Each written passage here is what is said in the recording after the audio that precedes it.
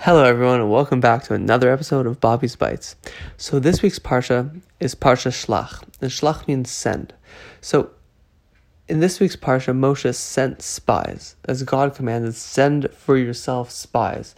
Meaning, if you want, you can send spies to spy out the land and report back what's going on there so that the Jews can strategically plan how they might invade and conquer the land of Israel. But instead, the spies came back and they gave a report as to the inconquerability, the impermeability of the land of Israel, how strong and mighty the people were. And they erred, right? Because that wasn't their job. Their job was to bring a descriptive report. What's happening there? Whether they could conquer it or not was not their position. They weren't supposed to give their opinion. And so after that, there was a whole ruckus, and God said, okay, that's it. 40 years you guys are in the desert. Not 40 years. This generation will die in the desert, I believe. And so to appease God, or seemingly to appease, Moses says, now please let the strength of Adonai be increased. And on this, the Zohar says, Rabbi Acha and Rabbi Yossi said that the Jewish people are more fortunate than the idol-worshipping nations of the world, as Hashem desires them, is called by them, and is glorified by them. For the world was only created for the sake of the Jewish people, and the Jewish people sustain the world and all the other nations. So this is an interesting statement with respect to what Moses said, which is, please let the strength of Adonai, which is God's name, be increased.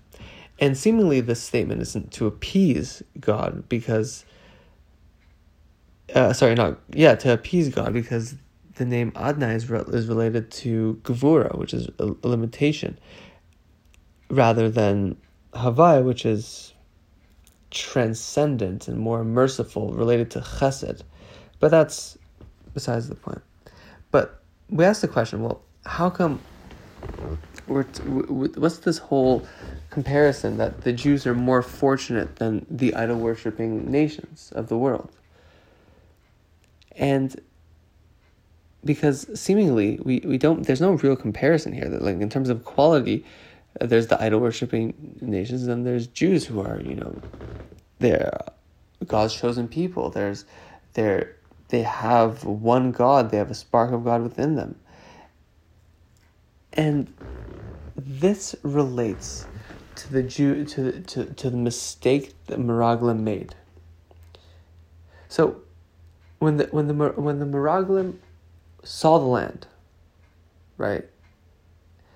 They were seeing it with in reference to a specific mindset they had.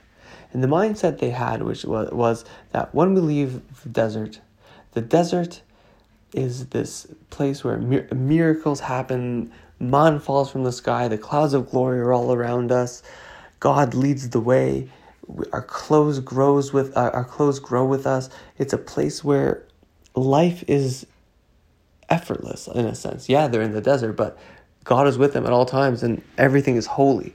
But then they're going to enter the land, and they're going to enter the land into the mundane world. In the mundane world, they're going to have to go into battle to fight, right? They're going to have to plow, sow, farm, right? 6 days. 6 days they should work. 7th day they should rest. 6 years they should work the field. On the 7th year there should be a shemitah year. So this is related to this mundane thing. Mundane life, real life, natural life. In the desert, they're living this life that is above nature. And so they made the mistake of making this assumption of saying, when we go into the land of Israel, we're going to be no different than the non-Jewish idol worshippers. There's going to be no seeming advantage between us because we're going to be immersed in the same mundane world, doing the same plowing, right? Doing the same office work. There's going to be no difference between us. Right now we have God. He's open in the present. There, we're left to our own devices. We're left to our own abilities to overcome the the people of the land, and therefore we can't possibly win because they're superior than us, and we're playing by their rules, right? It's the level of rules, of the rules of nature, the rule of the land, the rule of war, the mighty winds. But they missed a fundamental aspect, which is that they are connected. They are Chelek mimal. They have a part. They are a part of God actually. They have a part of God within them actually. And so, while God is Adonai, which is this level of Gvura, which is this level of limitation, which is this level of nature, and they said, this is this level of nature, but God is also Adonai, the master. He's the master of the game. So they said, we're going to have to live in the rules. So we're being thrown into this world of rules of nature, into this world where we're going to be devoid of the miraculous God, right? But they missed the point that they are connected to God Himself. They have that potential, that infinite potential within them. And this is where they went wrong. So that while God cannot be constrained, the Jews in a constrained world are too unable to be constrained because they can harbor that potential, utilize it, and manifest it into the world and be beyond the level of the world. And this then comes in to this idea of desire. So Hashem desired the Jewish people. It's these three names, right? Hashem desired the Jewish people.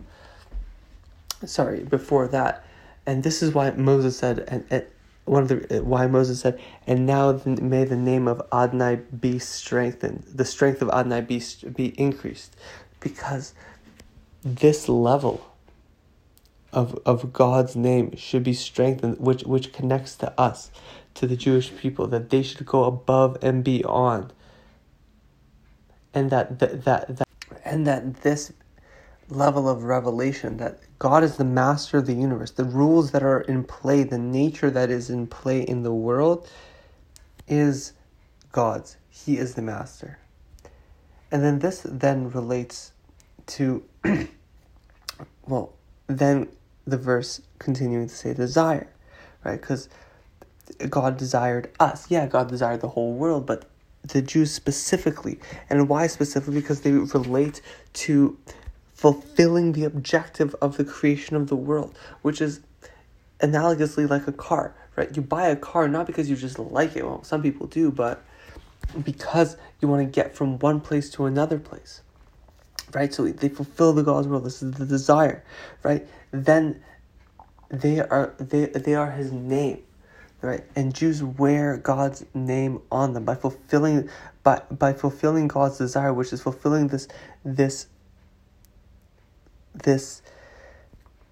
objective, of building a dir b'tachtainim, perfecting the world.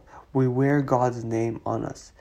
And even when we don't, when we live in the mundane, when we're completely just doing things, when we're learning Torah, when we're praying, for sure we have God's name upon our head. But when we are in the mundane, what separates us from the rest of the world? The way we act. We still are Jews, and this is the nickname. Yeah, it's somewhat relevant to the actual person himself, but it's still a nickname. It's still the name. And so then finally, you reach this glory that the glory of God is revealed in this world by fulfilling all those things. God's name is upon us. You act like a Jew. You're connected to God Himself, which actually, and by virtue of fulfilling God's desire, because God's desire is His will and wisdom, which is a part of Him Himself. And that is then how you manifest God's name in this world. It's here. It's present. And then it brings glory. It glorifies God's name and brings glory to the world, and it sustains the world. Now, this is relevant to a symbolic idea, I think, which is that when the Jews are in the desert, they're pure potential. They're pure potential, right? Chokhmah. They're pure ability to exist in almost a dreamlike state. And everyone has dreams, and everyone has goals, and everyone has ideas about how they want to be, and how they want to live, and how they want to create the world. But they live in this desert, and the desert is solitude, right? When you have ideas about how you want to be, how you want your life to work, you're in solitude. You form those ideas then, and maybe you form them amongst company, but at least the degree is that you're alone in it. Right, you're alone in this world, but then you have to act upon your ideas, and you send spies. You send spies to scout out the land, the promised land, which is achieving your dream, achieving your potential, right? And the story of the spies here is that they let fear, they let the nature of the world overcome their mission, which is, it doesn't matter what the rules are. It doesn't matter what that people say, how that it's impossible, that this dream that I have, this ability to potentiate myself is unattainable. That doesn't matter. What matters is I have to try. I have to try. And the promised land is defined by being in a natural state, right? Living by the confines of existence. We have to get there naturally. And oftentimes when we have these ideas, when we have these dreams, we make all these immense, incredible excuses of why we can't achieve them, why we can't reach them, just because the fear of failing, the fear of falling short is worse, if in our estimation, than the potential of what could have been. But what could be is outstanding. And we forget, and this is what the spies forget, is that we have a spark of God within us. We are a Chelek literally a part of God within us that is infinity, an infinite amount of potential, an infinite amount of strength, an infinite amount of fortitude to overcome and persevere everything. Yes, there is rules. Yes, there is nature. Yes, there's things that will be obstacles, that will be difficult. And you could live in this dreamlike existence of the desert where everything is weighted upon your existence, but that's just a dream. That's not reality. That's just potential. And the potential can only be actualized if you force yourself to overcome your fear of failing, overcome your fear of death, so to speak, of taking a risk.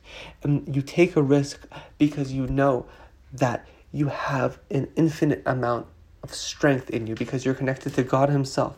You're connected to the above. And that's when you reach the promised land. Otherwise, you die in the desert.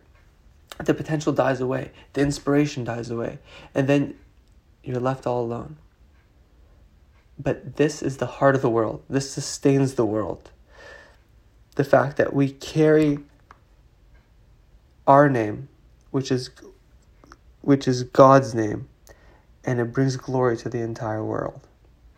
And not only that, to carry this symbolic idea forward, when you're seeking your desire, which is this desire, which is going from the desert to the Holy Land, right? When you're going from your goal, from the desired goal to the goal, right? This is the desire, the manifestation, the cultivation of your idea of what you want to be and how you want to do. Then you carry your name, you bring it forth.